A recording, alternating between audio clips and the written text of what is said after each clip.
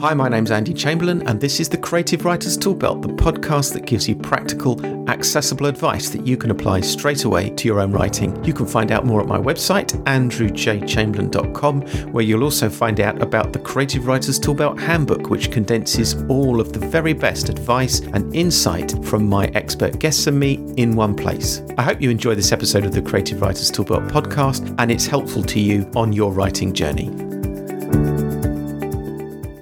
And welcome to episode 151 of the Creative Writers Toolbelt. The conversation I had with my guest for this episode can be summed up in one word: encouragement. I always enjoy talking to people who can provide practical encouragement to me as a writer and to you, the listeners to my podcast. And my guest this week certainly does that.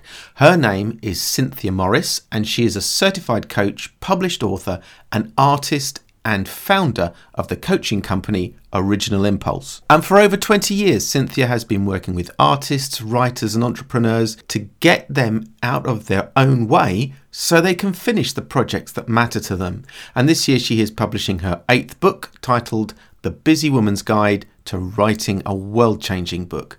Now we'll get to that conversation in a moment, but first, a reminder to you that if you are listening to this episode just after it's released, then Christmas 2019 is coming. Yes, I know you're well aware of this fact, but if you are looking for ideas for presents still, for yourself to suggest to other people, or for something you can get for the writers and readers in your life, can I recommend 2 of my books which are available now. First, we have the Creative Writers Toolbelt Handbook, which is the book that accompanies this podcast and condenses all of the best advice and insight I received from the first 100 episodes from writers, editors and agents. It takes all of that best advice and brings it into one volume, which covers the fundamentals of writing dimensions like plot, character, setting, theme and voice. It's a great reference work to accompany the podcast.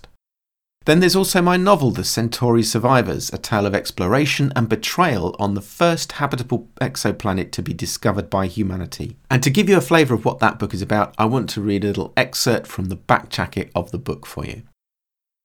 When a habitable planet is discovered just 4 light years from Earth, governments and private corporations rush to build a ship to take the first humans there.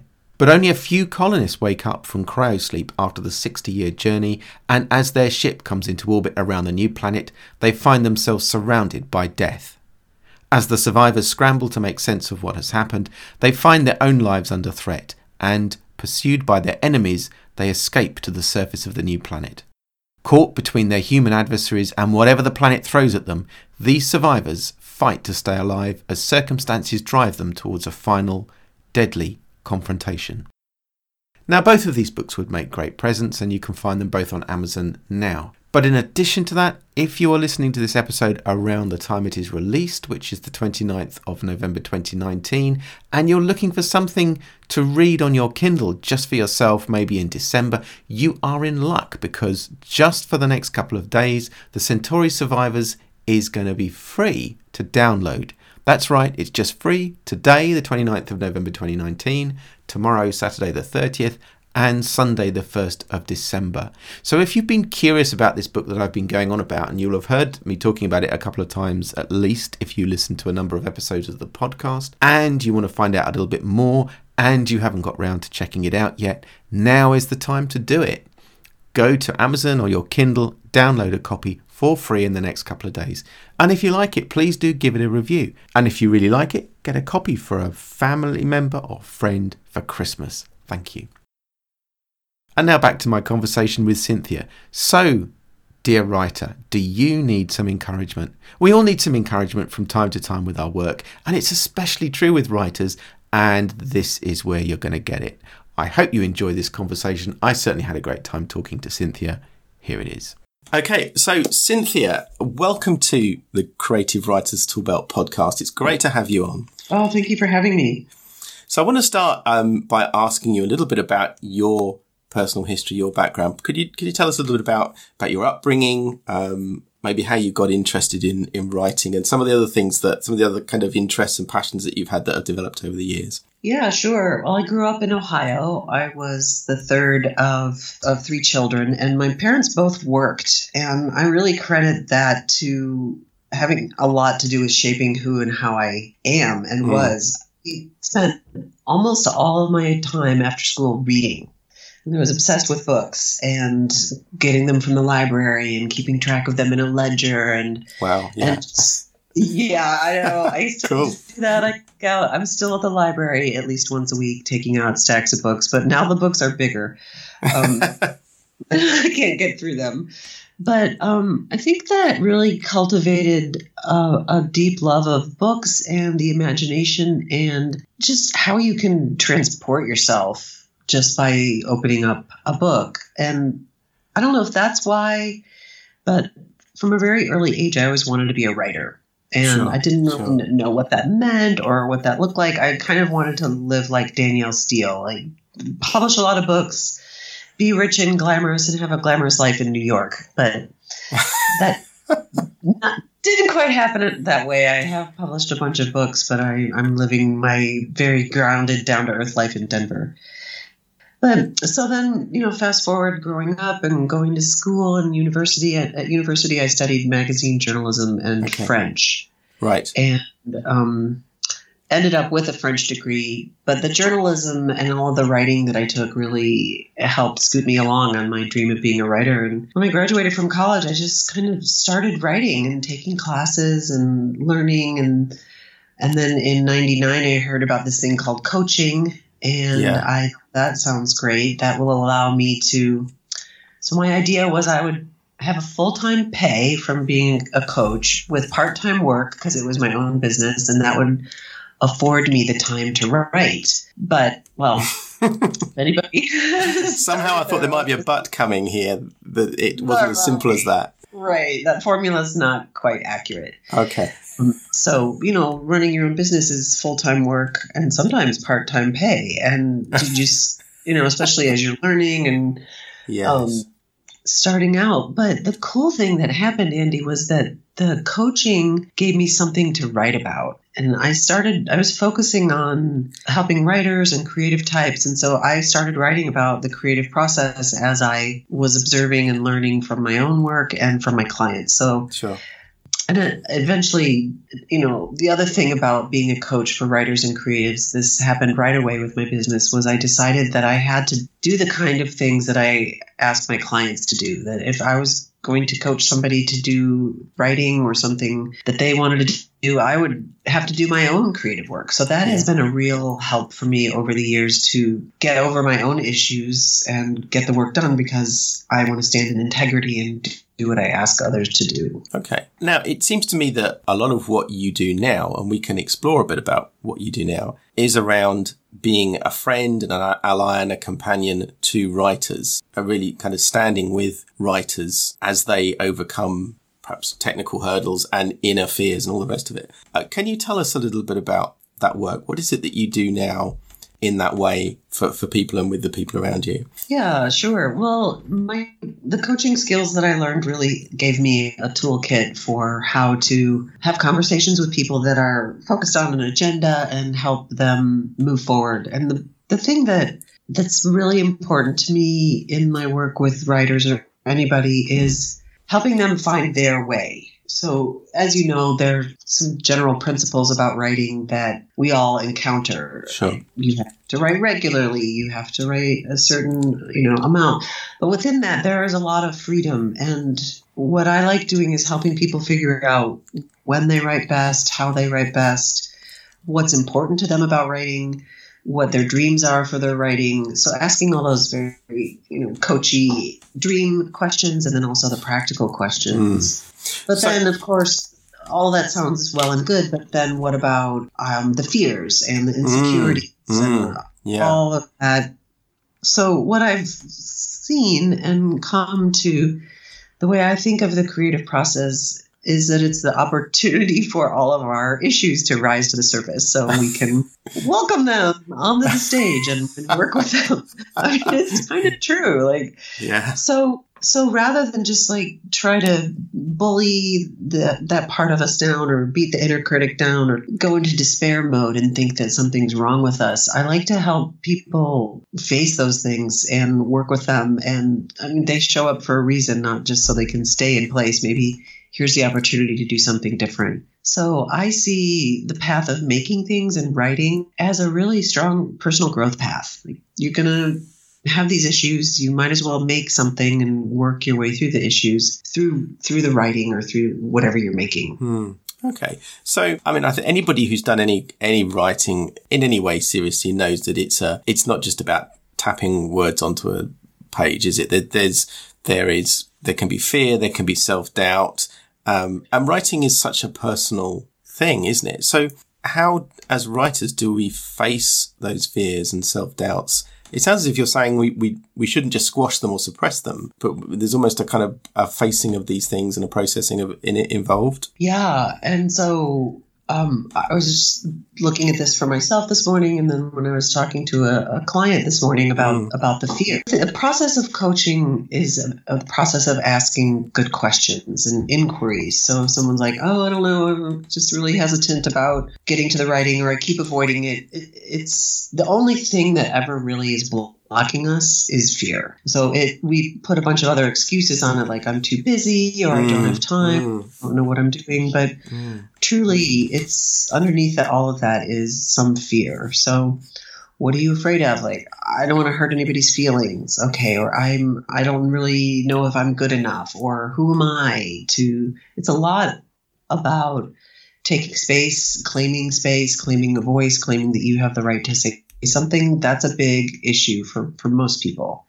So, maybe something will come up like, oh, the last time I published something, my sister-in-law said something really mean. And then we have to work with that about how do you find a sense of safety in what you're doing? How can you feel safe and strong going forward, no matter what anybody says? So it's a lot of conversation about like that. They've never talked to anybody about this. It's just been kind of living in them in a sort of an unconscious way. So these things come up, we bring them to the surface. It sounds a little bit like therapy as I talk about it, but I don't think it is. Therapy is mostly like a diagnosis-based system. It also kind of assumes that something is wrong with you that we need to fix, and coaching is not that. I'm not assuming anything's wrong. I'm more just interested in the, Andy, you said that writing is very personal. So all of these issues are threaded in there. The things that we hope for, the things that we fear, the themes of our lives are going to be in writing.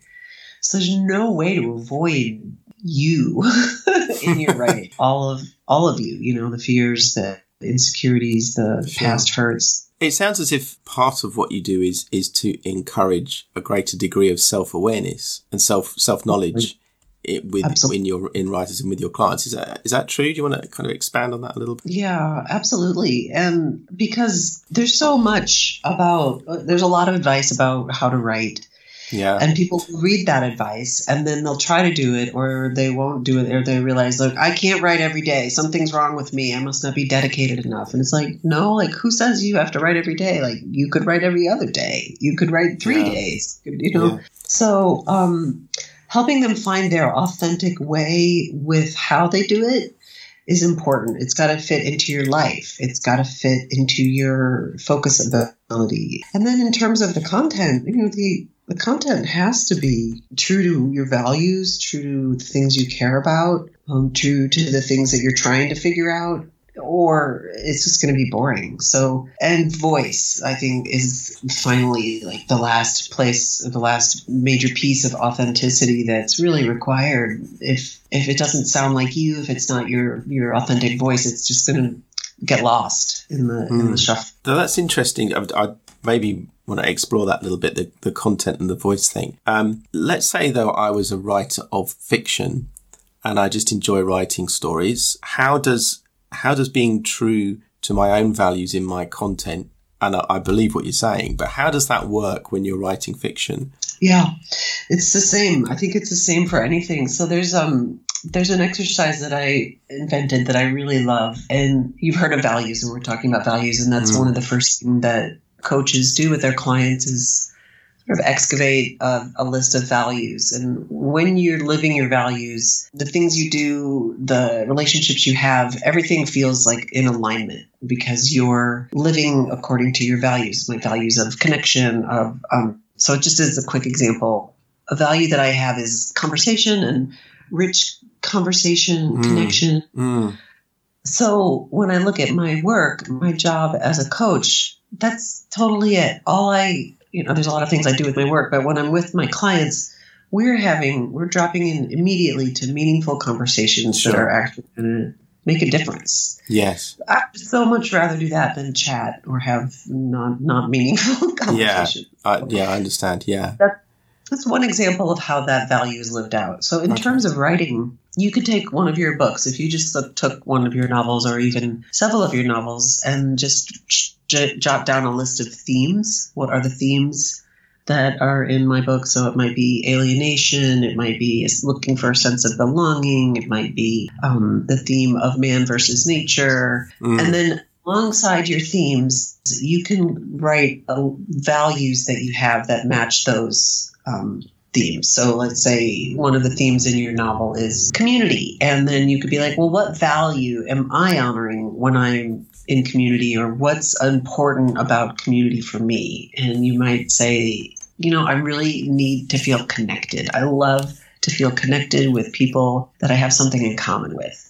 So your value of connection is expressed in the theme of community that you see in your novel. So it's kind of the layers. Does that make sense? It does. And I suppose perhaps the converse of it would be if I was trying to force myself to write something which wasn't aligned to my values, it would just feel wrong to do it, or there would be something inauthentic about the work that I produce. Right. It's not meaningful to you. Yeah. And back to what I said a minute ago about the things we write, the questions we're trying to answer, the things that we're continually exploring in our lives, they're just inherent in our writing. The fun thing about writing, I did this with my novel. I just wrote the story, but then later I went back and did this process of looking at what are the themes and what are my values, and it's all in there. Just like like the visible ink revealed, like, whoa, there I am.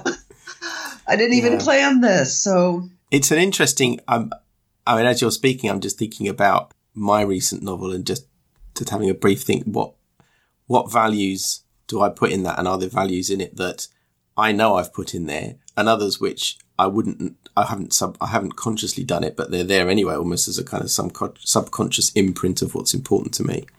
Mm-hmm. So, in your book, you use the phrase, "the work we do works us," which I thought was a really intriguing phrase. The work we do works us.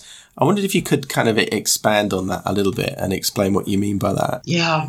So I've touched on that a little bit in what I've said so far about writing as a personal growth path. And, in terms of speaking of values and themes, as a coach, that's really appealing to me, the thought of a personal growth path. I've been, just the nature of me, I've been interested in personal growth and development and potential forever.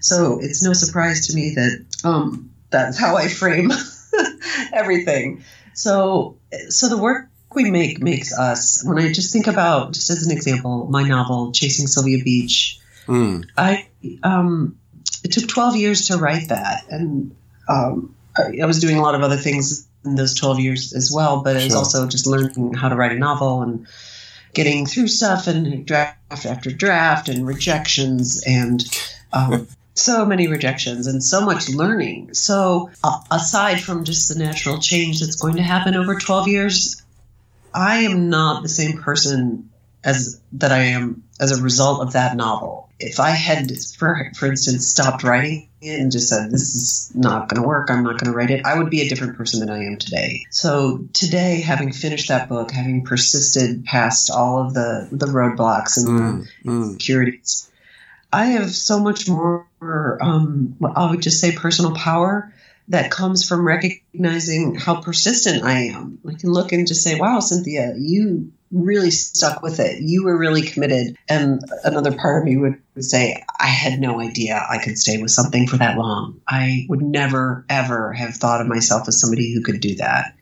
And now I am. And now what else can I do? So what else is possible? You can also look at your book or a book or any project afterward and ask, what qualities and skills did I bring to bear on this? And you might be like, wow, I was patient. I'm not. Yeah, that's a great quality to develop, isn't it? Yeah. Oh, I'm so neat to develop that. But yeah, so you can kind of do an assessment like, wow, now I'm at least 10% more patient than I was before that. Or, wow, like all of those people who gave me feedback, the agents and editors and friends and readers, I'm so much more humble now. I really know how to receive feedback. Yes, I know how to say thank you, and that hurts, and can I have some more? One of the other things I was going to ask you about were, and I think this is important to you, is mindset. And you do say things about mindset and having the right mindset. I wondered if you could just explain to us a little bit about what you think mindset means, and why as authors do we need to have a mindset? Well, that's a great question. Just to define what mindset means, I don't probably really good definitions out there. I don't know how mine goes. One thing is like your point of view or the way you look at things. Like, so just as an example, I'm talking to a client. We're talking about a task she's got to do. I don't even remember what. And she's like, this is going to be really hard. It's going to take a long time. And I'm like, well, maybe like that's one way to look at it. So one of the, I'll talk a little bit more about mindset, but in just one of the exercises that I do with clients that I was trained to do is when somebody's kind of stuck in something, you ask them to identify their perspective. Like, I think this is going to be really hard. It's like, okay, that's one perspective. And then you go through a process of brainstorming, 5 or 6 different perspectives. You kind of go back through them all. And it's like, okay, so this is going to be hard, or this might be fun, or I'm going to learn something. And then you kind of give them the choice. Like, okay, so which perspective do you want to adopt and operate from? And like, well, I don't really want to go from the this is going to be hard. Let's go from the this is going to be fun. It's like, great. So what would make it fun, and how can you make this fun? So that's an example of, we are going around all the time with a mindset, just a general perspective about life, and then specific perspectives about how things are, what it's going to be like. Yes. So it's often invisible. Being able to pull that out and work with it can be really useful. Yes. Yeah. The other thing too, Andy, what in my experience, it's the game of life and the game of making anything or doing anything is really all in the head. It's all in the mind. So how you think of it, how you perceive it, like what you imagine is going to be like, what you expect it to be like. Yeah. One of the things I work with people a ton is expectations. You probably see this too all the time, where people will be like, oh, I didn't get as much done as I wanted, or that took way longer than I thought. Yeah, sure. Yeah. So we'll like stop the bus. Like, okay, so where did that idea come from that you thought it was only going to take an hour? Or what can you do to shift your expectations so they actually match reality? Because getting to the end of the week constantly disappointed and drained and feeling like you're not making it is not going to add up to any kind of pleasure of doing the work or, actually getting the work done. So a lot of the work I do is helping people lower their expectation. And then like, oh, I got way more than I thought done. And then you're like victorious, right? So I know that's like it's like a mental hack, but other places mindset can appear is thinking about, what's your vision for your book? What's your idea of success? What do you want that to be? And then how do you frame your daily actions around that? So a question I want to ask you, which tracks back to something we said earlier, but I think it's probably a theme through all of this stuff. Let's say I'm a writer, and because I'm so afraid, and because I'm always a bit fearful as a writer, because I'm fearful about, can I get it done? How will it be, how well will it be received? Will anyone take any notice? Will anybody buy it? All those things. How should I feel about myself to make myself resilient and cheerful and cope better with that fear that seems to be always present? That's a great question because, the way you say it, it makes me, the way to frame it is that you're in an ongoing relationship with it. And it's really never going to go away. This part of us that is there to protect us, make us feel safe and look like a total imbecile in the world's eyes. So it doesn't seem to go away. Yeah. I presume the truth is it doesn't go away. Actually, for anybody, there's an element of uncertainty, let's say. No, and I don't think it should necessarily, because part of it seems to be associated with it's a signal you're taking a risk. And so most of us, most of the people I know, we kind of are risk takers. We like a challenge. So that's generally not, if you don't like taking risks at all, you're probably not a writer or a creative person. You're probably like, you know what, I just want the status quo. That's fine with me. So the fear is a signal that you're taking a risk. And then I think everybody needs to just know what are the things that help me feel safe as I'm taking this risk. And, it could be some simple things like getting to know the fears, writing them down on paper. It sounds really simplistic, but if we just even getting the things out of our head and onto paper and seeing them in black and white can help to identify them, to come up with solutions for them in the writing. So I'm really afraid about what my mom's going to think. It's like, well, for now, I won't show my mom.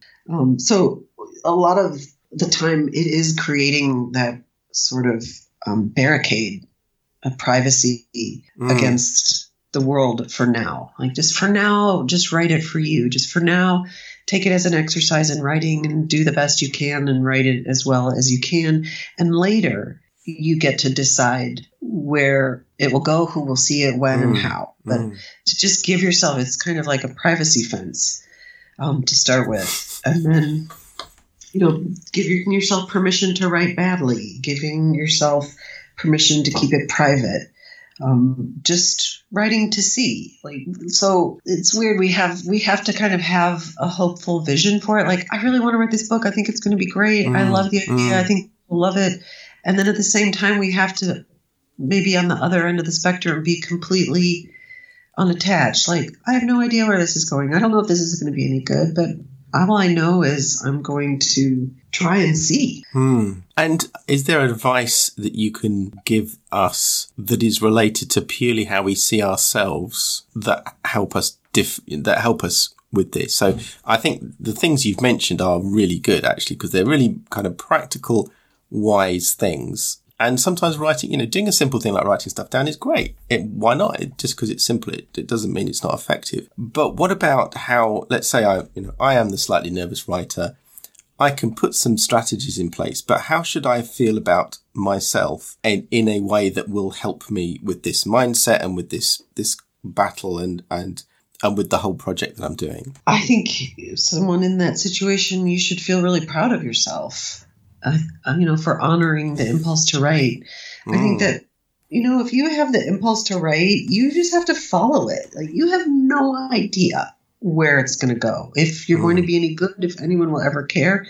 That is so far out, right, from actually just doing the writing. So it's just do the writing and see how it goes. And so one of the exercises I have my students do is at the end of a writing session to just take a second and jot down 3 words that describe how that was. Just 3 words. And when you do this reflection process, what it can do is show you after you write, you'll be like, ooh, I feel energized. I'm excited. That was fun. I got it out. And, sure. Yeah. As opposed to the feeling you have beforehand, which is just deep cellular dread. And I would much rather be doing anything than this. So to be able to kind of have a witness to your process and notice, before I wanted to write, I had all these ideas and thoughts and fears about what it would be like. And then when I actually had a writing session, I feel really good. I feel empowered. I feel energized. I still don't really know where the story's going, but I'm in it and I'm having fun. So building in an awareness, especially afterward, if you can kind of gently hold your hand and be kind of gently firm like you would with a child who doesn't want to go to school. I know you don't want to go, but just come on, let's sit down. We're just going to write for 5 minutes. We'll just start with 10 minutes and just be kind. And then some people like to operate on rewards. Some people want to mark it off on the calendar that they wrote or give themselves a reward. Often the reward is the writing itself. So I would say be kind to yourself. Know that pretty much every single other writer in the world has exactly the same feelings, pretty much. And so it doesn't mean that anything's wrong with you. It's just this is part of the process. Right. And whatever tricks or tips or hacks, whatever it takes to just bring your focus to the writing, whatever works for you is what's going to work. Okay. Now, when it comes to thinking about the reasons why any of us might write in the first place, do you think we need to distinguish between perhaps the kind of head reasons, the rational, logical, objective reasons, and the heart reasons, the kind of deeper, subjective, desire-based stuff? And is one more important than the other at all? That's a really good question. I'm curious about that. Can I ask you a question? Yeah, please do. Yeah. Do you notice a conflict in yourself, or do you notice that you've got these two distinct parts that have their own agenda? I think I do, in the sense that I suppose if I gave you an example to try to illustrate what I mean by that, I could, let's say I was writing a series and I expect the series to have 4 books and I've written 2 and I need to kind of get onto the third. But, and so my head would say, you've done 2 books, it's time to go on to the third. The people who have read them will want it. You know what you're doing, get on with it. But then there's a bit of me that might say that manuscript that you wrote and put aside, put in the trunk 5 years ago is calling out to you and you need to go and finish it. So that's the kind of heart thing. Somehow is saying you need to go. There's something about that one. You've got to go and do that one. And probably most of the time, initially I'll say, I'll let the head reasons, I'll give them a head start. As it were, I'll say, no, I've got a schedule. I've got to work to it. 3rd book in 4. That's what I'm doing. But if the illogical, irrational heart reason keeps surfacing, I'll try and examine why that is. And then I'll say, okay, forget the logical reasons. I need to do this other thing. So to give you a real life example, I've just finished a novel. It could have a sequel. I've got some ideas about what that could be. But there's another thing that I wrote 15 years ago that's just waiting to be completed, and it's just surfaced again in my head. And after a bit of struggling, I'm thinking, no, I just need to go and finish that. I'm not saying everybody should do that. I'm just saying that seems to be, sometimes I feel it, just for me, maybe for others, I feel that is how it can be. Well, it's great to have an example like that because it brings it really into clarity. What I heard listening to you is that what I think everybody's going to have to go through in this situation is you kind of have to go through the process of it. And the answer comes to you and has to kind of sit with you well. Okay, this is the right way to go, or this feels like the next path to take. But it also, your decision-making process, you have to just take into account so many factors, like why are you writing? What's important? Part of a business is your writing part of a business, and if so, then it's got its own considerations. They've got the bottom line and expenses and projections. So that is those big factors, like am I monetizing this or not, and then how does this fit into what I'm trying to do in the world with my business? If it's not about a business, I think I feel like you need such deep inner motivation to write a book. Outer motivation only goes so far. You got to really care about it and feel it and be in relationship with it and want to do it. So I think you can only go so far, just on what seems rational or logical or strategic. And maybe that's a good way of thinking about this. So I've said sort of like head reasons versus heart reasons, but inner reasons versus outer reasons, I suppose, is another way of having that perspective on this thing. And the thing about that's been the 15-year-old book, and it keeps coming back, as we're talking about this creative process and the writing process, we have to acknowledge that there's just a lot of very mysterious things that happen that we don't know, why, I don't know, timing, or I don't know why now this idea is here, but it just feels right. So I think if it were me, I'd be getting that one out and sitting with it, have a date with it, check it out, look and see what I wrote, where the vitality is, get a sense of the scope of the work, and where I'm at and what do I want to do, and do I have space for that? The thing that I didn't really hear in you, but that I would be looking for if somebody suddenly wants to project switch like that is, are you trying to avoid something with book 3? Yeah. And yeah, you're right. So it may be like in my particular case, the 15-year-old book is actually just some kind of displacement because I don't want to get on with the next thing, or I've got a block on it, or it's a struggle or something. And perhaps this comes back to self-awareness and understanding what the real motives in our heads are. Yeah. And this goes back to the self-awareness in general. So you might be like, oh, I've got this great idea, and it feels really energizing. We go back to book, the old book. Yeah. And then as you go toward it, you start feeling that creeping feeling that you feel when you feel out of integrity. And you'd be like, oh, I'm really just doing this because it sounds fun. And yeah. Like sometimes the things that are further away seem easier or more appealing than the work end. So you what I would want for you and for everybody is that you know yourself well, and you're like, there I go again. Yeah. I mean, personally, I feel like generally, I think self-awareness is a critical thing. I mean, for writers, it's really important for anybody in life. Trying to understand your own motivations, or why you feel something, or why you want something, is a really good thing. But I want to pick up on a word that you used in your comments just a moment ago. But you were talking about going on a date with a project, or having a relationship with a book. And I know you're an advocate for what you describe as a monogamous relationship with a book project. Perhaps you could tell us a little bit about what you mean by that, and why we need to stay faithful and not kind of stray too much when we're on a book project. That's a great question, and it's a big issue, I think, for a lot of us. Well, I think just having the perspective that the book is a relationship can be really useful. In terms of like, I'm going to meet my book and I have a date. I'm going to, you wouldn't stand up a friend. You wouldn't be like, we made a date, but I'm not going. I don't feel like it. So your friend would be like, what? Yeah. So treating your book with that kind of respect of like, I show up for it. I'm committed to it.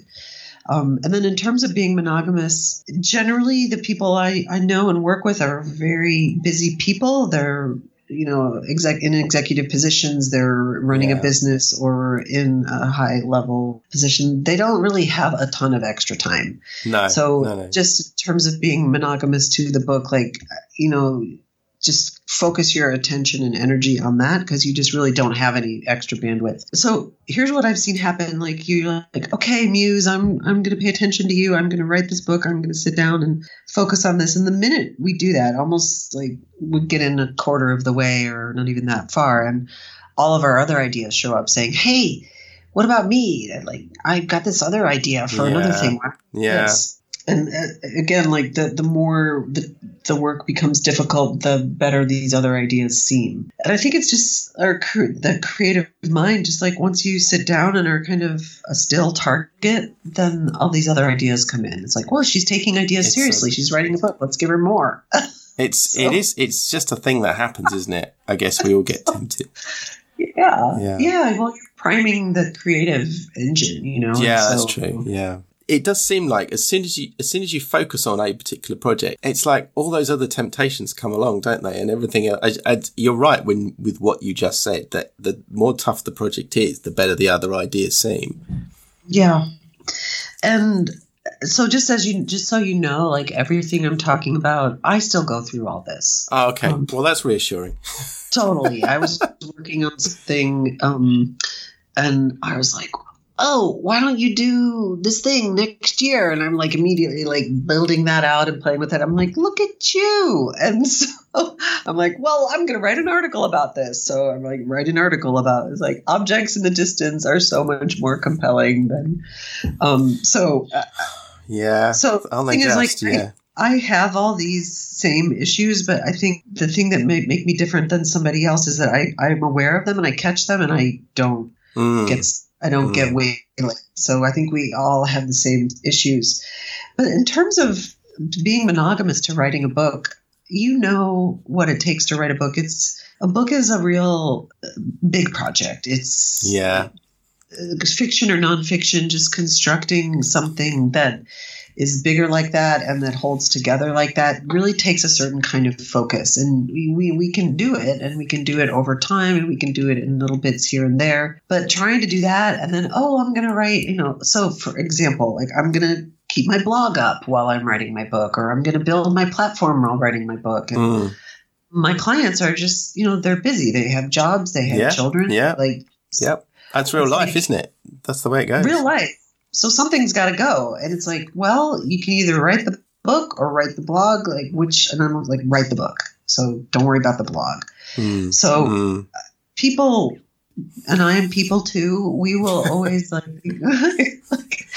I'm gonna do this other thing too. And my caveat is, if you have proven to yourself that you can finish projects and get them over the finish line to your satisfaction, or at least to done, then you can work on as many projects as you want.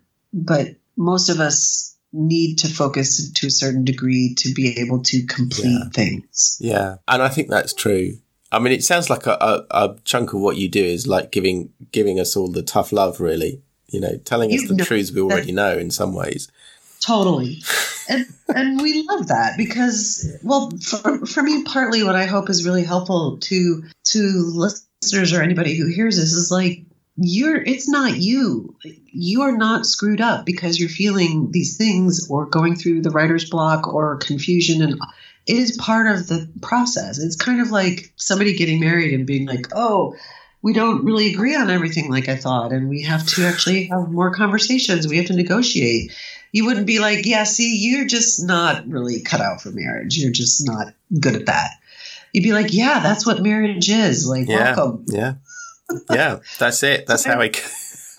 It's how it goes. It's part of the job. So I hope that helps to remove any kind of feeling of pathology or something's wrong with me because I'm encountering these challenges. It's more like, okay, how do I find the ways that work for me to keep going?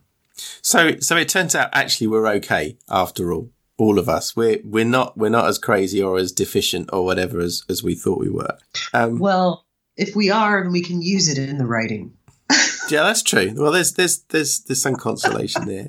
Now, one of the things that we briefly touched on earlier was this issue of authenticity, and I wondered if you could tell us a little bit about what role authenticity plays in what we choose to write and how we write it, and what are the benefits of being honest in our writing? I think that's really the big question, isn't it? Like authenticity, because I think writing is, as you said earlier, so personal. It's so, whether we're writing fiction or nonfiction, it's really coming from something we care about. I think the decisions about what to write and when are also very personal and tied to your overall goals. And also, I think the piece about what others are going to think really plays a part. And I think that's the part that often limits our authenticity or our honesty. And think like, what's the smallest amount I can get away with and still be safe in the eyes of the world, And so the role that honesty plays, the benefits, I don't know about you, but the things that I read where the author is being really honest, whether it's a personal memoir or fiction, that honesty always moves me and inspires me and impresses me and really stands out as a beacon of like, wow, this author really took some risks. And yeah. Well, I remember reading somewhere where somebody said that no one is actually boring. It's just that some people aren't honest, or they just hide so much that they haven't got anything interesting to say. And I thought, there's some truth in that actually. That's great. Yeah, I love that. I think so. That's why, like, the privacy shield, like, you know what? I'm just going to write this for me, and I'm going to go full tilt, full me. Yeah. And the class that I teach, I teach everybody the free writing method. And the free writing is where you just use a prompt. Could be specific to your project or any random thing you write for 10, 15, 20 minutes without stopping, without censoring, just go. And that method of writing is really useful for any kind of writing. And it's really useful for driving past the inner critic, driving past the grandstands of people who are standing there waiting to judge you. It's like, whatever, I'm just getting it out on paper, just getting it out and seeing what's there.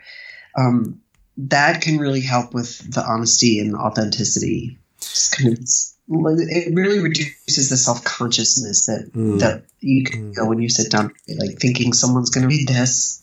And does this issue of honesty and authenticity, does it have a bearing on the kind of technical aspects of our work? And so by that I mean, do we need to make sure the plot structure is honest and the characters are true to themselves, and there isn't a thing that happens in this story which is so bent out of shape just, I don't know, to make the plot work, that it's not going to feel right? I mean, how does that authenticity work with the nuts and bolts of what we're writing? Yeah, I think readers can really tell when something's just off or hasn't, quote unquote, gone there. And I think, you asked about nuts and bolts. So I'm thinking about, like, if I'm writing and like, oh, dare I say that? I personally, when I'm writing, give myself full permission the first pass to say whatever and to go fully on. Usually when I notice, like, when I'm reaching for the delete key, that's the good stuff. Oh, no, I better not say that. And it's like, no, keep it. That's the good stuff. So, if you find yourself, oh, no, better not say that. Talk about boring. I think that's going to just get boring for the writer. If you're just constantly, like, putting a lid on your truth, that you're just going to get bored. You're not going to want to write. Years ago, I had the fortune of studying with Grace Paley, who was one of America's great short story writers. And she said, you have to write the truth. Yeah. And explained, she said, you don't have to write the truth, be like the facts, but you have to write the emotional truth. And I'll never forget that. So it's like, whether you're writing fiction, your own emotional truth or an emotional truth is in there. It's not, you can't just fake it. So we borrow our own emotions, our own experiences to put in whatever we're writing. But that is scary, isn't it?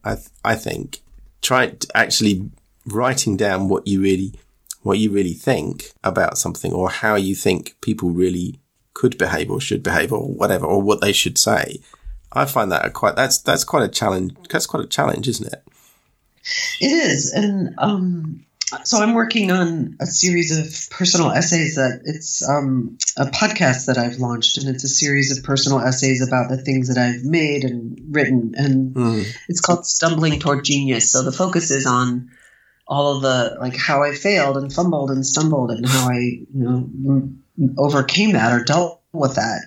This is a huge challenge for me. This is not the thing I want to write in general. I want to write, like, here's how great I look, and here's how I pulled it off, and here's how it isn't, like, here I am at the finish line smiling, not like, here's how I dragged myself. Yeah. So there's one story that I'm writing now, and I notice it's like, and then I was there. I'm like, no, you have to slow it down. You have to give some details. You have to give some So in terms of how do you actually do it, slow it down, give some details. What was I feeling? What is the emotion there? What were the hopes and the fears going on in me at that time? And in terms of just nitty gritty, how to cope with the fears, I just do a little bit at a time. And I've been doing this thing lately that I'm really enjoying that I call sneaking up on myself. And so it's so fun, Andy. It's really working too. It's great. So I have my different tabs open with my documents of the different essays I'm working on, and I'll just kind of be going about my day. I'm like, oh, I have 10 minutes and I'll see this. I'll just open one of the documents and where was I? Oh, let's just add a little bit. Next thing you know, I've written the scary part, or the part that I felt really scared about before. Now I kind of warmed up. So giving some space to things, like, let's just pause for the day. I'll go back later. Yeah. But then so, like, popping in without thinking about it, like zero thought, like, I don't have time for this. Can't do it. I don't have the focus. I've done that so much in the last 2 months, just zooming right past all of those opinions about what it was going to be like and just getting in there and doing it. So you sounds like you're not even giving the fears and doubts a chance to kind of rouse themselves before you're into it. And it's kind of like before all those fears and doubts emerge, you just got on with some stuff. Yeah, and that's a couple of my clients a lot of people like working in the morning. Yes. Before the inner critic is active, and you get a lot done before that part has had a chance to come online. Now, one of the things I noticed in stuff of yours that I've read is that you consider identifying our reader to be really important. So why is it? How does that work, and why is it important? I don't know that it's as important for fiction as it is for nonfiction. Just to make that distinction, fiction, so my book was a historical novel set in Paris about a real person, Sylvia Beach, who was a bookseller. And so I can say that anybody who loves books about books or bookstores will like this book. Anybody who loves books about Paris, people who like historical fiction in Paris might enjoy this. So, but that didn't really matter when I was writing it. So it's mostly nonfiction. If you're writing the problem is we generally have at least 3 different people in mind when we're like, oh, this could be for this person, this book could be for this person, and this could be for that person. Which one are you aiming for? You can't aim for them all at once. You're not going to hit any of them. So you have to, and I've tried this before writing one of my books where I was like, okay, I know this is for this audience. And someone was like, oh, it could be really great for this audience too. And I was like, okay, sure, let me try that. So I'm writing, and in my mind, it's almost like I'm moving left to right. I'm talking to you, and I've got to turn and talk to you, and then turn back and talk to you. Yeah. That's just dizzying and annoying, and not good, it creates not good. It creates a lack of focus and a lack of clarity and a lack of confidence. You start to wonder all the time, what am I doing? Do they care about this? That number one question.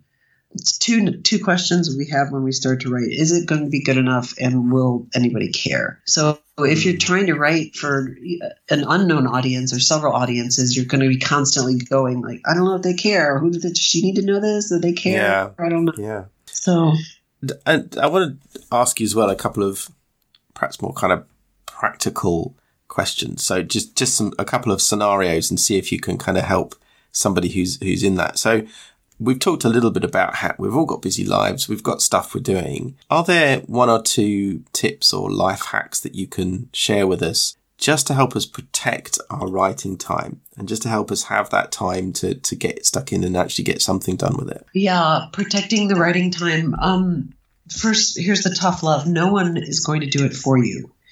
And this is right. No one cares like you care. You have to care. And this is the whole back to what we make makes us. Someone who has not a very good ability to honor themselves, respect themselves, take care of themselves, like someone who has no boundaries, like anybody can do whatever they want. That person is going to have a really hard time saying, I deserve to write. I deserve to have this time. So part of protecting your time is an exercise in self-respect. So if you don't have a lot of self-respect, this is a great way to build it. And another way to think about it too is like building trust in yourself. That every time you show up, when you say you're going to, you continue to build trust. You make deposits in your trust bank, and then you don't have to worry about whether you're going to show up or finish it. The inner critic won't have any. It won't have any purchase if it's trying to say like, you won't show up, like, so you never finish anything. You're just going off on another idea. So you have to build a case like by your actions for showing up when you say you're going to. And so in terms of more practical than that, well, okay, I'm going to say this and then there'll be a caveat. So people find that like the extraordinary simple practice of putting it on the calendar, schedule my time, like actually schedule it. So a lot of people will say it just doesn't happen if it's not scheduled. So even me, schedule it. I put it in there. I look ahead, like when can I write this week? And some chunks of time are longer than others. And then I have to keep that. So putting it in the calendar doesn't do any good if you just ignore it. So some people, again, work well on a reward or punishment. So every time I don't show up for a writing session, I have to write a check to the president. Like that would really motivate me. Okay. Yeah. Right. Like, so something like that. Like, it's like, oh, like, okay. Or you can even write the checks out and then have them sitting there. And if you don't show up for the writing, then you actually send the check. Oh, wow. So, right. I suppose that might work for some people, might it? Yeah. Yeah. It might work. Some people really do like Scary. a specific reward or punishment. Yeah. Other people, okay. So then the other your question was, how do I guard my time? So schedule them, keep the appointments. The other thing is something I call the insertion point. So I say you're at the end of a writing session, you're like, woo, I'm done. I got to go get the kids. All right, where am I starting tomorrow? Where am I picking up next time? And you either make a note or you can even type in, a special word in the document somewhere that like, so you might be a couple days before you get back to it. So when you get back to it, like, okay, 10 minutes, like I only have a few minutes to write. I know where I'm working on that one scene. Yeah. Knowing what you're going to write will really help to bypass a lot of the indecision and fear and confusion that shows up when you show up for a writing session. You're like, I don't know what to write. There's just a lot of space for all of that indecision and confusion. Yeah. But if you're like, I'm working on, and that's why, the to-do lists really help. I do that all the time, like every day. Like, okay, what am I doing today? Okay, I have an hour between this call and that call. What am I doing? So that, like, knowing what I'm going to write, the insertion point is really helpful. Now, another thing I was going to ask you, this might be related to what we were just talking about. So if I'm in a situation where, I've done some work, but my manuscript is just getting a bit wordy or getting out of control and I don't feel like I've got a grip on it. What can I do in those situations? When I'm in that place, I print it up and print it on paper. Okay. And step away from the screen because I'm not a digital native, but maybe other people are like this where it's just easier to see on paper and to see what needs to be changed. Somehow it also gives a little bit of distance because you might be making notes or some edits or some comments, but you don't get stuck on what happens. I think when people are working on a document online or on the computer is they get caught into wordsmithing and they're stuck wordsmithing a paragraph or a chapter ad infinitum, and then they don't really get a hold of the whole of the book.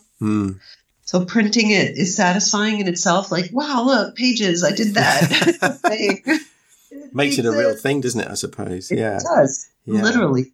Yeah. It's an object. So then you just have some distance to be able to read through the whole thing, notice where you get bored, notice where it feels awkward, notice what's missing. And then I have what I call a punch list. So as you're reading through it, you make a list of things to work on, like chapters. I need to better transition between those chapters. There's a whole chunk missing. Then you have that to-do list, that document that you can work from. I use that sometimes. And then when I've done the thing, so I've got a list of stuff. When I've done it, I don't delete it. I just make it a different color.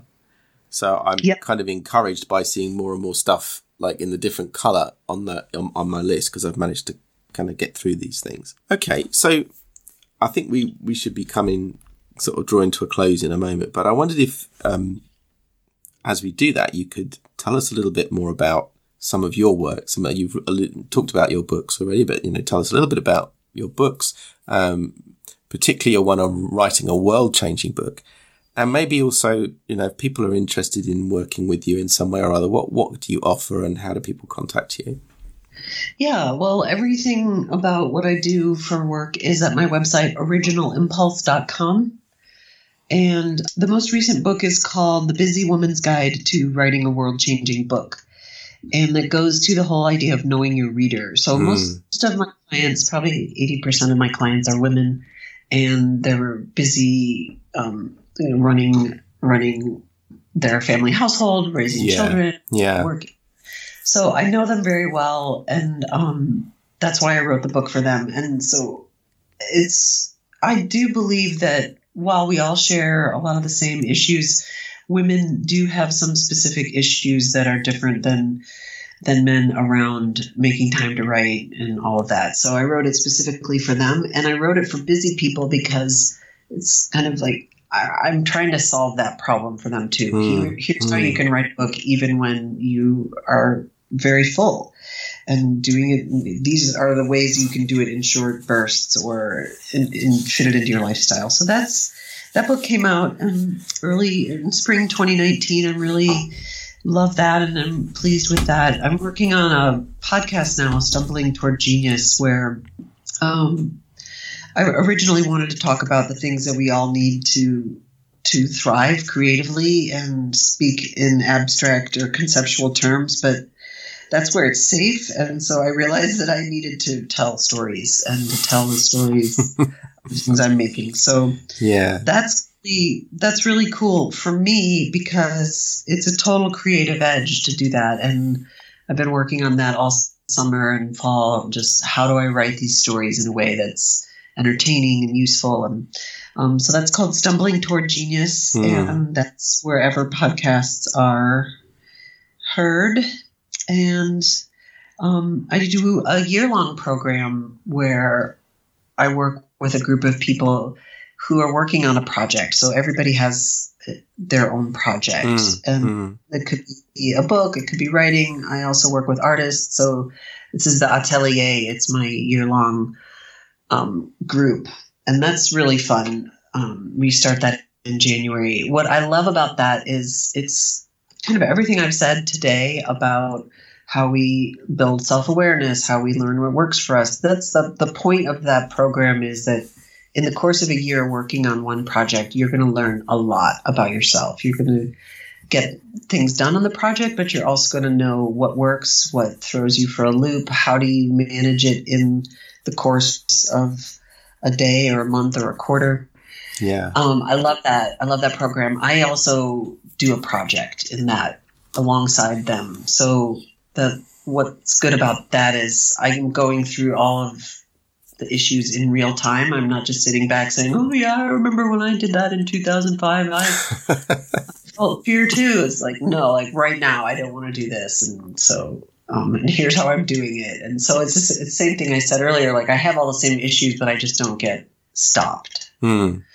So I'm trying to demonstrate that in real time with that group and with my clients. So those are some of the things that are available. I also work one-on-one with people as a coach. Okay. There was one other question which just came to mind with the things you were just saying just now. So you were mentioning that a lot of your clients are women, and I presume they'll have jobs, they'll have kids, they're all busy.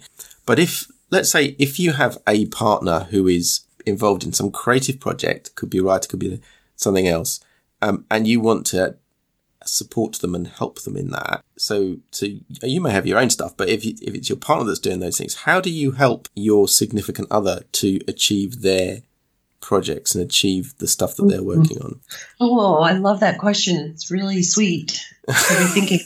It is, because the thing that happens, like when you're in a relationship, whether it's a friendship or, marriage or whatever, one person changes, the power dynamic shifts, and people often don't like that. And that is one of the reasons I think people feel threatened sometimes when someone who's close to them starts to change or commit themselves to something they're passionate about. The power dynamic can change, and people are like, wait, if you're doing that, what about me? That's going to take away my time.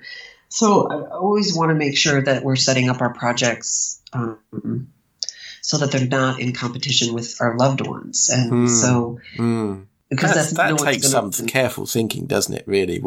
That's quite significant, I think, what you just said then. Because that really does need a bit of thought, doesn't it? Especially if you're busy. Right. It means a conversation. So it means like, hey, and this is in my book, like rallying your allies, letting people know, like, hey, I'm working on this. I'm not going to be available for lunches anymore because that's going to be my writing time. And let's find a time where we can get together instead. So your question was, how do you support somebody who's got a project? And I would be to have a conversation, asking them what they need. somebody who's working on a project is usually really excited about it and very passionate about it and fired up. And so acknowledging that, like, wow, I see how passionate you are. I can see how excited you are about this. This is great. I haven't seen you this excited in a long time. I can tell this means a lot. So even acknowledging that is big. And then asking a question like, how can I help? What do you need from me?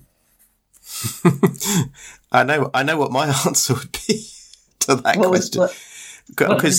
Well, I sometimes joke with people in my family that, like, if you want to buy me something at Christmas or birthdays and stuff, that actually I don't really need a lot more stuff. I don't need more things. Particularly, what I need is space, peace, and time, and those for me are the kind of premium. That they're the things of value.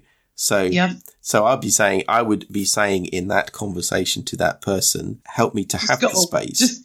Just go away. I'd probably think of a better way to put it than that. Yeah. Yeah. See you later. Yeah. Well, I might say, I mean, yeah, but that's it. But this is the truth. I think it's actually, allow me to have the space and the peace to do this stuff. I might also, if I was trying to be very reasonable about it, say, kind of imply that this is a two-way deal. So you can kind of, put what you want on the table as well at the same time. Right. So what a great conversation that would be. So if I were on the other end of that, I'd be like, that's great, Andy. What does that look like for you to have more space, peace, and time? And then you'd have to be specific and you'd be like, you know what? I just really love that Sunday morning before church when there's like nothing's happening. And if I could just have that time before I get to hang out with all the family, that would be great. Yeah, so, or whatever it is. Yeah, whatever it is. So, and the flip side is, and I seriously would be also saying, so what about you, whoever, friend, partner, whatever?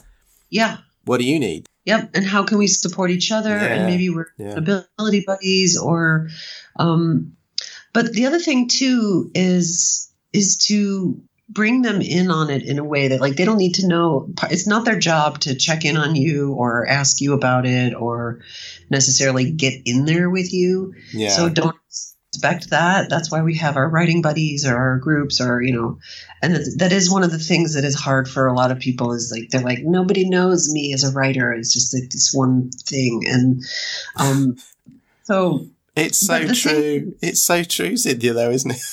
Nobody knows us.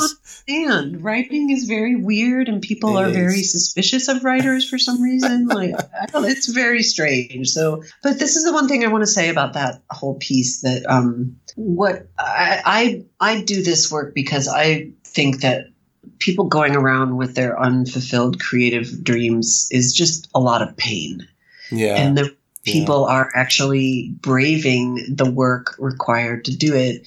They feel better. They feel more whole. They feel more authentic. They feel alive and excited. And so that's going to have an impact. Some excited Andy who's like, oh, I'm so into my novel. This is so much fun. You're going to have that glimmer in your eyes, and your kids, your family are going to be like, wow, look at you. And you're going to be a better person. So hopefully the people that you're making these agreements with see that, like, wow, even though you're not spending as much time with me, the time we do have, like, you just seem happier. So that's hopefully what we all want. A happy state to be in. Yeah, that's good. Okay. Is there anything else you wanted to say? Any last thoughts before we finish? I just the last tip or thought is, like, if you have the impulse to write, just follow it. Be curious, be innocent, be like a child, and just do it without having to prove that you're good.